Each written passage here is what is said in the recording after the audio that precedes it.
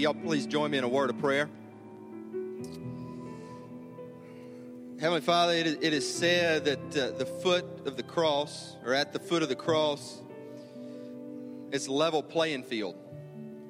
That means all of us, no matter the differences in look or abilities or gifts, we come to the cross and we're all the same. We're all sinners. You don't rank sin.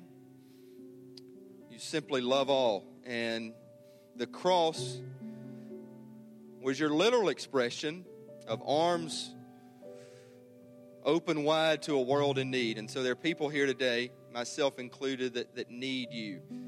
May we look past any differences of looks or past. It's so easy for us to see that perfect looking person in comparison to that explicitly broken person as our world judges and crafts different degrees of brokenness. But you don't. And we as your church should not. So I pray that we would internalize the words of that song that we just sang. And it's hard for us to think of ourselves as a wretch. But the writer of Amazing Grace, John Newton, he knew the truth that he was a wretch.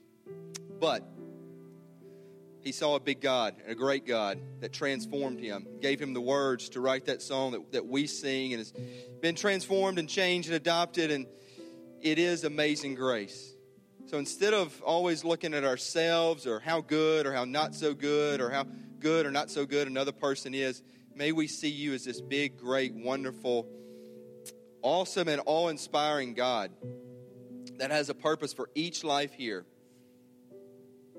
and a call for each life here to go out into this world in this season that you have given us before we reach our eternal home to go for you. I pray more and more people would see that and know that the power of your grace, the power of the cross, the power of your call, because of you, King Jesus. In your name we pray. Amen.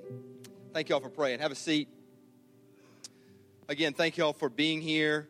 What we're doing this month, while I'm here, there have been voices that have spoken into my life over the years, and I think it's very good for y'all to hear different voices. And so these voices that I admire most, it's my honor to be here to listen to them again and to introduce them.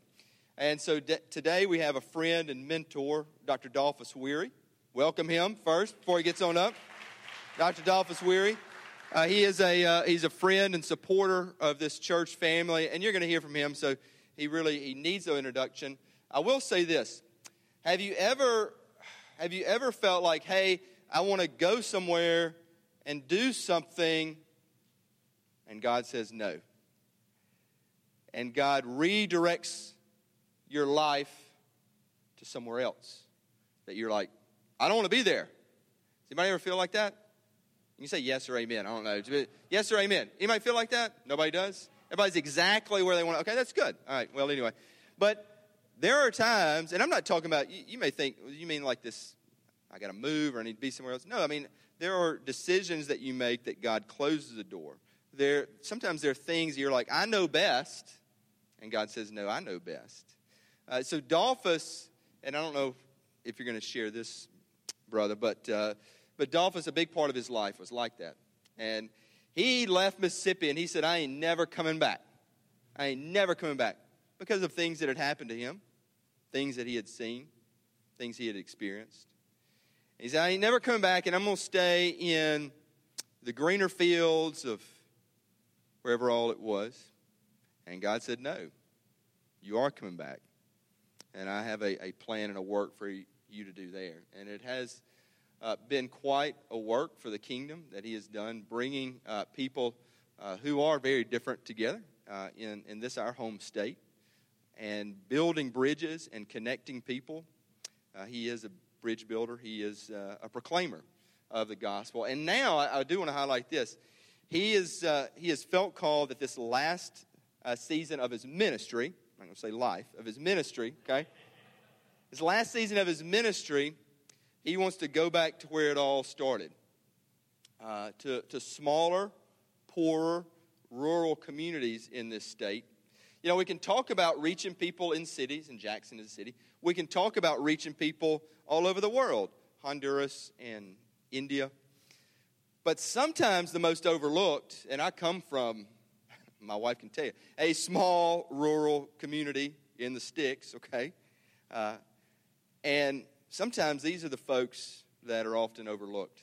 So he's been going back to help build communities, strengthen rural, poor communities in our state in this last season of his ministry. And my hope, because I know we've got a lot of guys who work with kids across the state in some rural communities, I just hope that this will not be only an opportunity to hear Dolphus, but also connect with him and the Real Christian Foundation. That's his ministry, Real Christian Foundation. You may say something about it, but thank you for being here. Give him another welcome as he comes up and gets ready. And know you're going to bless us, brother. Which side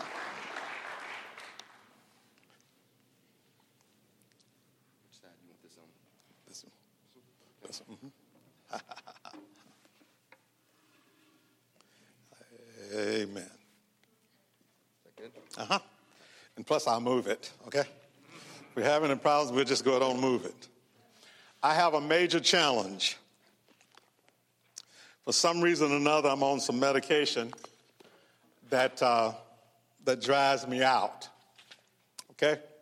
So I'm going to need some help. And if I run out of this one, Pastor, I got another one sitting right there, okay? So just know that, just in case I run out, the difficulty that we might have. What a special joy to be here. Thank you, my friend. I can call you John, right? Yeah. John Hugh, okay. Do I have to say Pastor John Hugh and all? Okay. All right. Nobody says that here. I got to understand, I deal with this culture, and the black culture, once you feel called to preach, you're called Reverend. In the black culture, no matter how young you are or no matter what, but if you feel like you've been called to preach and you tell somebody you've been called to preach, then everybody expects you to call them Reverend. So it's Reverend this person and Reverend that person. And I be meeting people all the time, and I put my hand out and said, I'm Dolphus Weary, and they said, I'm Reverend so-and-so. I'm going, okay. All right, I'm glad that's who you are. This is great to be here today.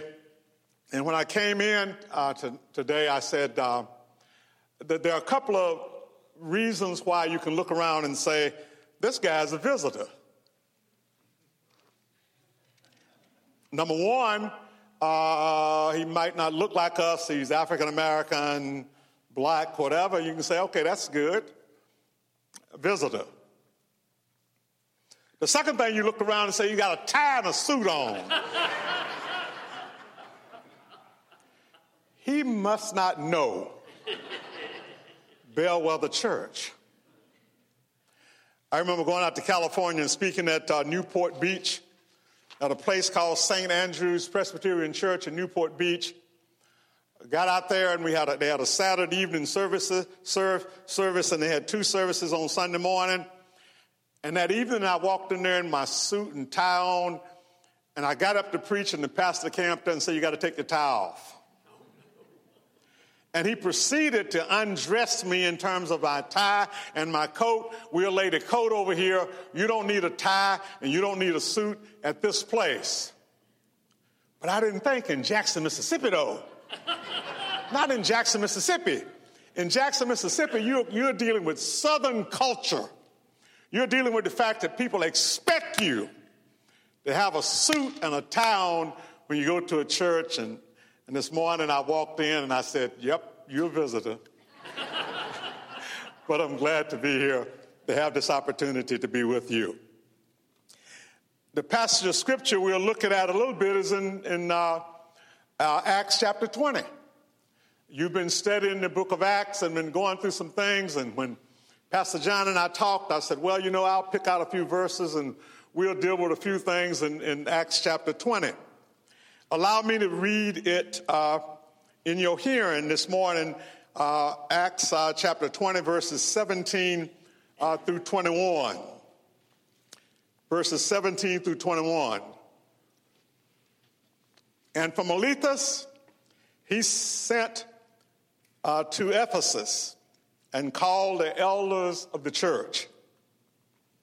And when they were come to him, he said unto them, you know from the first day that I came into Asia, after what manner I have been with you at all seasons, serving the Lord with all humility of mind, and with many tears and temptations, which befell me by lying weight of the Jews, and how I kept back nothing that was profitable unto you, but have showed you and have taught you publicly and from house to house, testifying both to the Jews and also to the Greeks, repentance toward God and faith toward our Lord Jesus Christ. Wow. Paul wanted the elders to know something. They wanted the elders to be reminded of something. I want to remind you of something. I want to remind you that what I've done over the years that I've been with you, I have not even apologized for the fact that I've been pushing you in a particular direction. As an early church, I've been pushing you to be a church that will be open. I've been pushing you to be a group of folk that the walls fall down. I've been pushing you to be a group of folk that will look out and see everybody as a person that Jesus Christ died on the cross for. I've been pushing you. And sometimes pushing you didn't feel good because I've gone through a lot of pain and a lot of temptation. There's a song of these words that says, it's a cultural song that says, someday he'll make it plain.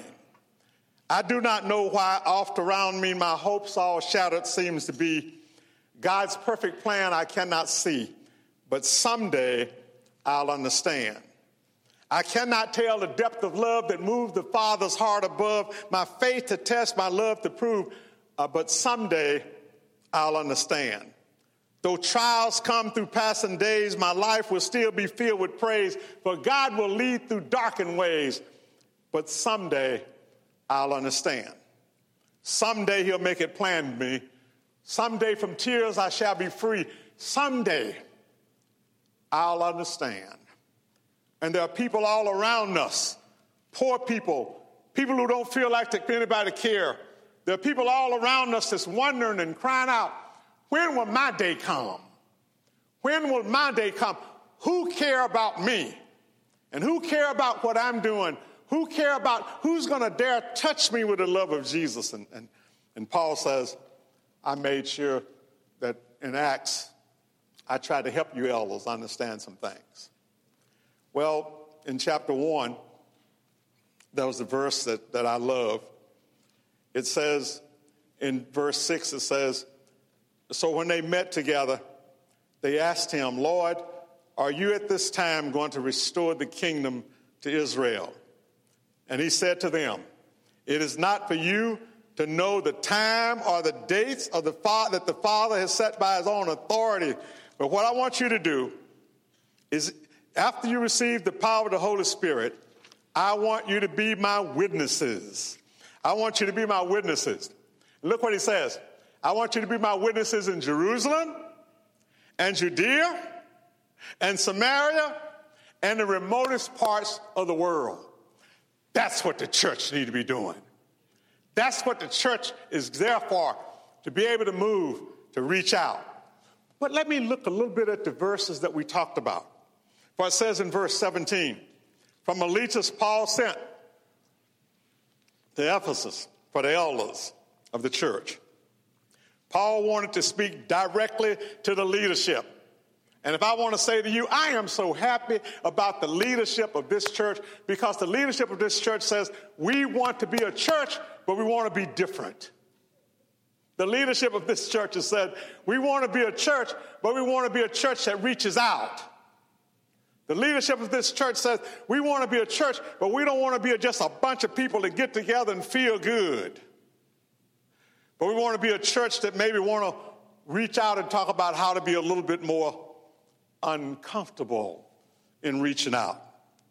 In verse 18, it says, when they arrived, he said to them, you know how I lived the whole time that I was with you, from the first day until now. You know how I've taken the gospel out. You know how I've encouraged you to take the gospel out. You know how I've encouraged you to reach out. You know. In verse 19, I served the Lord with great humility. No matter what you heard, no matter what somebody said, what I want you to know is the truth of the matter is that I made sure that you heard the gospel, and I made sure that you wanted to reach some barriers. You know that I have served the Lord with great humility and with tears. You know some of the pain that I've gone through in working with you in this area. You know, in Matthew chapter 13, there's the parable of the seed, the sower, and the soil. So listen, go sow the seed. Listen, sometimes we wonder about where it's going to fall. Go sow the seed. But no. Help me understand where it's going to fall. Go sow the seed. Well, maybe those folk don't want the seed. Go sow the seed. And I love the passage of Scripture. It says the goal of the sower is to sow the seed. And some of it fell on rocky ground and fell on rocky ground. Well, the first one, some of it fell on hard ground. And when it fell on hard ground, it bounced up and the birds came and ate it and took care of it. But some fell on rocky ground and came up and all of a sudden the soil was not deep enough. Some fell among thorns and thistles. And when it came up, it was choked out. But here's the message. Don't worry about where the seed falls. That's not your job. Sometimes what we want to do is we want to try to take God's place. We want to try to take God. You sow the seed. And Paul says, that's what I did. I sowed the seed.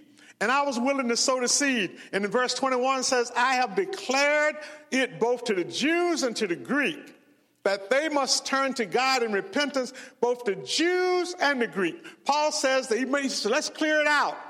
The message is true. The message needs to go to the Jews. The message needs to go to the Greeks. The message needs to go to everybody. I want you to know that I grew up in Mississippi. Graduated from high school in Mendenhall. Became a Christian at age 17 under the ministry of John Perkins there. And God began to have us study the Word of God. The more we studied the Word of God, the more God put inside of me a desire to want to be a part of distributing that Word of God. But I looked around in my community and I saw the black pastor who lived 50 to 100 miles away from the community would come to the community once a month, preach a message, take up an offering and leave and won't come back for another month. I said, Lord, I don't want to be that kind of minister.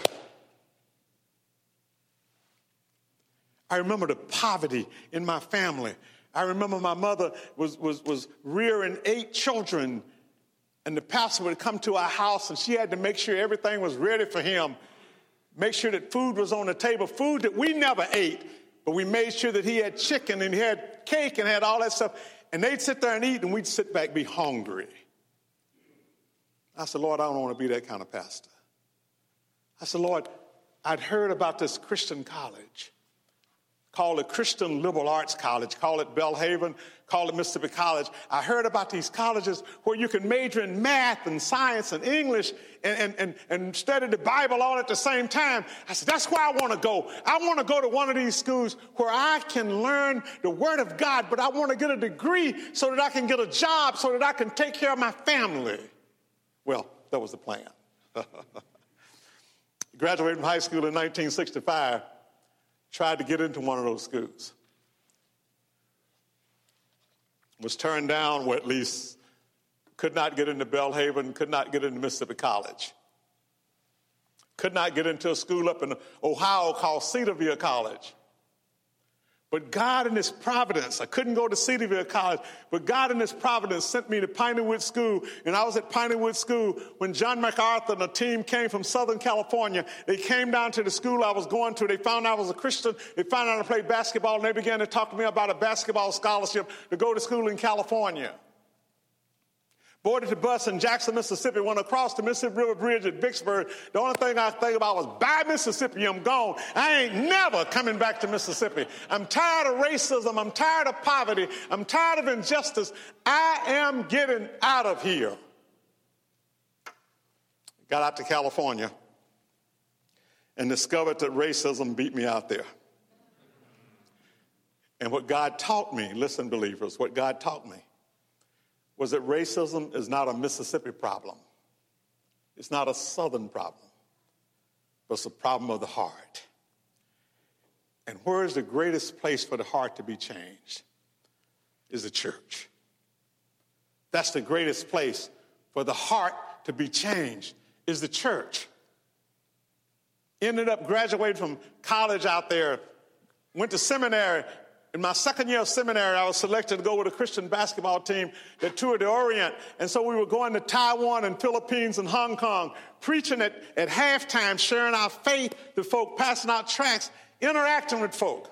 We played 65 ball games in 6 weeks because the goal was everybody loved basketball. We wanted to reach as many people as we could with the gospel. And the coach of my team began to see, Dolphus, how well you work with people. He said, Dolphus, why don't you consider becoming a missionary on the overseas crusade to Taiwan or Philippines or Hong Kong? And the first thing out of my mouth was any place but Mississippi. Holy Spirit started dealing with my heart. Dolphus, are you thinking about going to a mission field? Or are you running away from a mission field in Mississippi? And God put it in my spirit that he wanted me to come back to Mississippi. But that wasn't easy, because I graduated from seminary in 1971. And John Perkins came to me and said, Dolphus, we're ready for you to come back to Mendenhall, Mississippi. We're ready for you to come back to join the fight. Then the next thing out of his mouth was that in order for you to come back to Mississippi, you got to go raise your own support. And I went, there's something wrong with this picture. I said, Lord, I didn't go to college and seminary to go beg for people to support me. Let my carnality come out now, okay? I grew up poor in Mississippi. I grew up in a racist community in Mississippi. I grew up where we had nothing hardly. I didn't go to college to come back, go out and beg people to support me. I went to college to get a job, get an education so I can get a job and earn money. But God had to teach me to wait on him and depend on him. Came back to Mendenhall, Mississippi in 1971. Worked in that ministry in Mendenhall, Mississippi, sharing the good news of the gospel across barriers, poverty barriers. And then left that ministry in 1998, and God opened up a door for me to work with an organization called Mission Mississippi. And I thought, wow, God, you've now done it. You had me working with the poor, but now you've opened up a door for me to work with the Christian community throughout Mississippi to begin to help Christians understand that white Christians and black Christians, it needs to be something that the gospel needs to be so powerful that we see those walls break down and fall, because we all need to change. And I remember that I had the challenge to preach in a black church one Sunday and a white church the next Sunday, because the idea is unless we are challenged, we'll stay where we are. Unless we are challenged, we will allow racism to dictate our Christian faith and our Christian life. We will allow racism to stop us from reaching out. We will allow stuff to stop us from being the people of God. And I remember we had this wonderful privilege of reaching across those barriers. So I understand what Paul had to deal with when he dealt with the church, because you had the Jews thought they were right and the Greeks thought they were right, and you had separation. and the vision. And Paul says, wait a minute, none of us got it right. But you know something? We all got to come to the foot of the cross. Whether you're a Jew or a Gentile, you need to come to the foot of the cross. And that's why I like Ephesians chapter 2, where it says in verse 13, but now in Christ Jesus, you who once were afar off have been brought near by the blood of Christ. Verse 14, he's our peace who has made both one and has torn down the wall that separates us. Verse 15, by abolishing in his flesh the law and the commandments with its regulations, so that from the two, one new person can happen. And that is one body reaching out. You know, elders, we did that. I was taking the word out. Leaders of Bellwether, thank you. Thank you for saying that you want a church that can look at Acts and say, let's do it. Amen? And instead of hiding, instead of sugarcoating, and instead of trying to pick and choose what you're going to do, but you look at it and say, we want that to happen. We don't want this just to be another United Methodist Church. That's it, right? Y'all.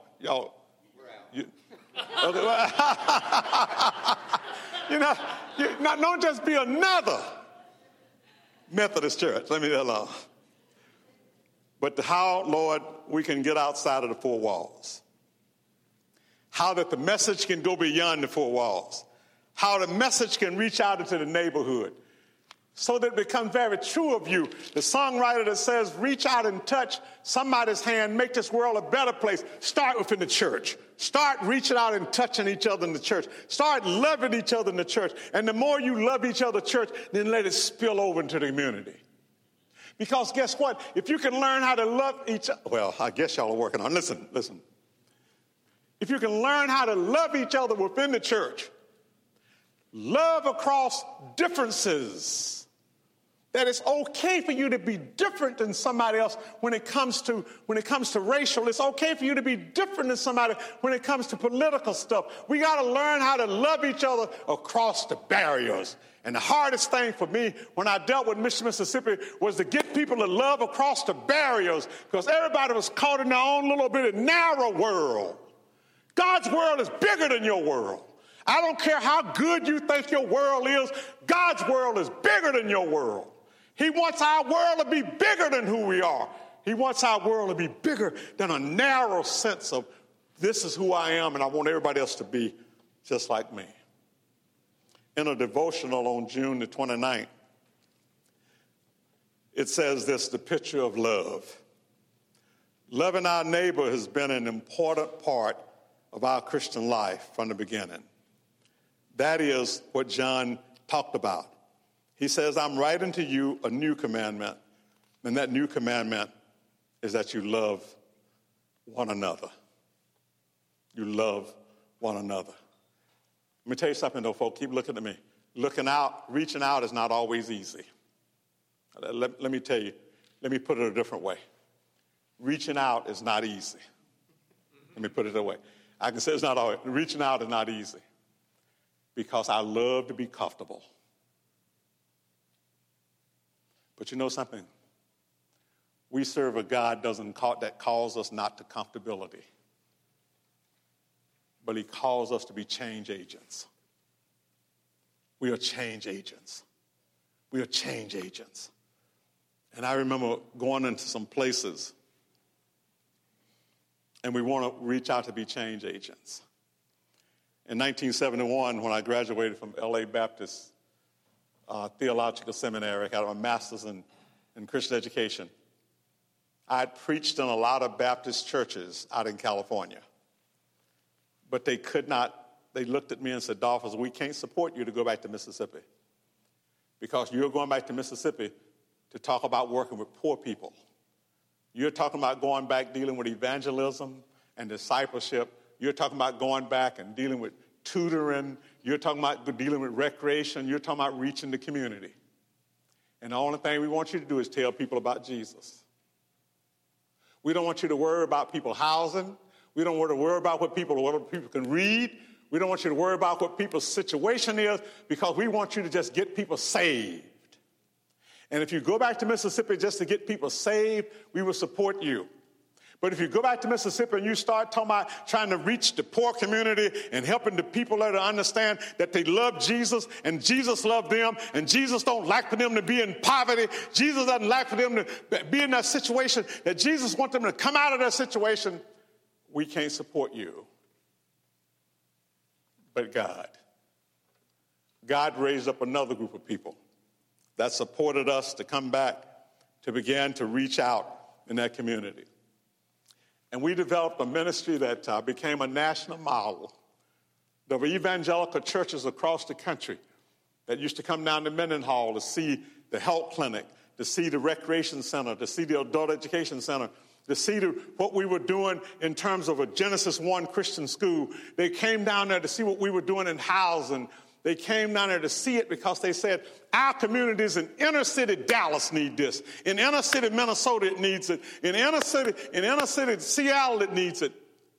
And you can show us how to do it. I remember a young lady, a young white couple, very timid looking, came in from Dallas, Texas. Came up there and spent 2 or 3 days or so talking about that they want to go into West Dallas. I said, y'all crazy, because they look young and timid and interjected. Like if somebody said boo, they'd run. I mean, they going into Dallas. You don't want somebody going to West Dallas. But they said, but we believe that God wants to take the gospel into West Dallas and to not just go in there and preach and run out, but to go in there and be with them. So they flew around and took a soccer ball and went out into the community and rolled that soccer ball out there and had kids playing soccer, kicking the soccer ball. The 1 week playing soccer. The next week they played soccer. The next week they played soccer. What they did was they used the soccer ball to draw kids to them. They used that soccer ball. They started out with what the kids wanted. The kids wanted attention. The kids wanted love. The kids wanted to know how to get involved. They started with their need. And they built a ministry. I served on the board for 10 years. I used to go to Dallas and speak to encourage people to get behind them. And when former President George Bush went through the nation naming organization Points of Light, they named this ministry Voice of Hope, one of their points of light. But it started with somebody saying, we just want to get to know some of the kids. And we want them to know that we love them and that we want to introduce them to Jesus Christ. Well, that's what we want to do. And that's what we want to encourage you to move forward. I remember years ago, a group came from up in Illinois. They came down to Jackson, Mississippi, and they went to Voice of Calvary. And they called themselves Mission Impossible. In other words, they went out to find a mission that was impossible to do, and then they believed God to help them put together whatever it takes to do it. And so the people in Jackson did not have one. This was in 1985. So they called me. They said, Dolphus, do you have a Mission Impossible project? And I went, no, but send them down here anyway. And when they were on their way down, God brought something to my mind. The year before that, we had 75 kids at Genesis 1 Christian School. And we began to ask the question, is that all the kids that we got who want to come to Genesis 1 school? And we began to survey the parents, and the parents said, we want them to go there, but we can't afford it. And we decided we weren't going to cripple people by giving a free program. So we decided then, if you want to come to this school, you can work off or you can work it off. We started a work program so parents and grandparents could come and work, and their children could go to Genesis 1 school. Guess what happened? The school doubled. We went from 75 kids to 135 kids. We had kids in corners in classrooms. We had no space. So when this group was in Jackson, I said, well, come down here. There was a 2-story building sitting in our community. There's been an eyesore in the community. We didn't own the building. But we said, Lord, maybe that's an impossible group, an impossible dream for a group to do. And so all of a sudden, they decided to accept the project. Months later, they brought 160 people from Aurora, Illinois. 85 young people and adults, 60 adults. And they came down to Mendenhall, Mississippi. Don't ask me where they lived, okay? And they worked in the community. The president of People's Bank heard about it. And he came across and said, and met them. And he said, what can we do to help? And the only thing they could do as a bank, they made a decision to set up a refreshment stand for these young folk. But listen to this. The ministry started in 1962. I returned in 1971. In 1985, no Christians from the white community had ever asked a question about what can we do to help. Let me say that again. The ministry started in 1962.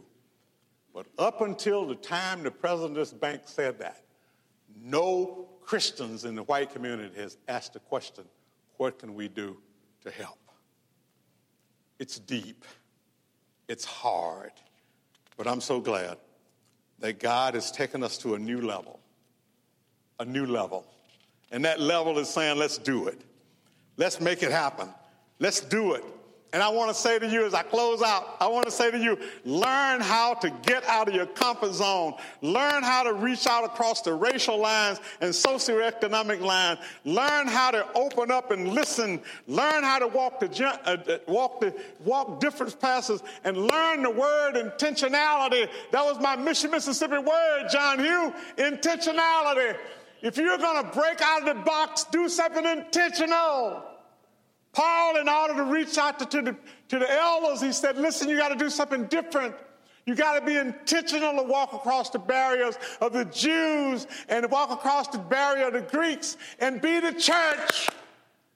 Not a church of Jewish people and a church of Gentile people, but be the church that crosses the barrier. And I'm so glad that you here are making a decision for God to use you to reach across the barriers. Listen, whenever you get stuck, think about the word intentionality. And that's what you're doing on the 19th. You're being intentional. You're opening up the doors. You're saying to the community, whosoever will, let him come.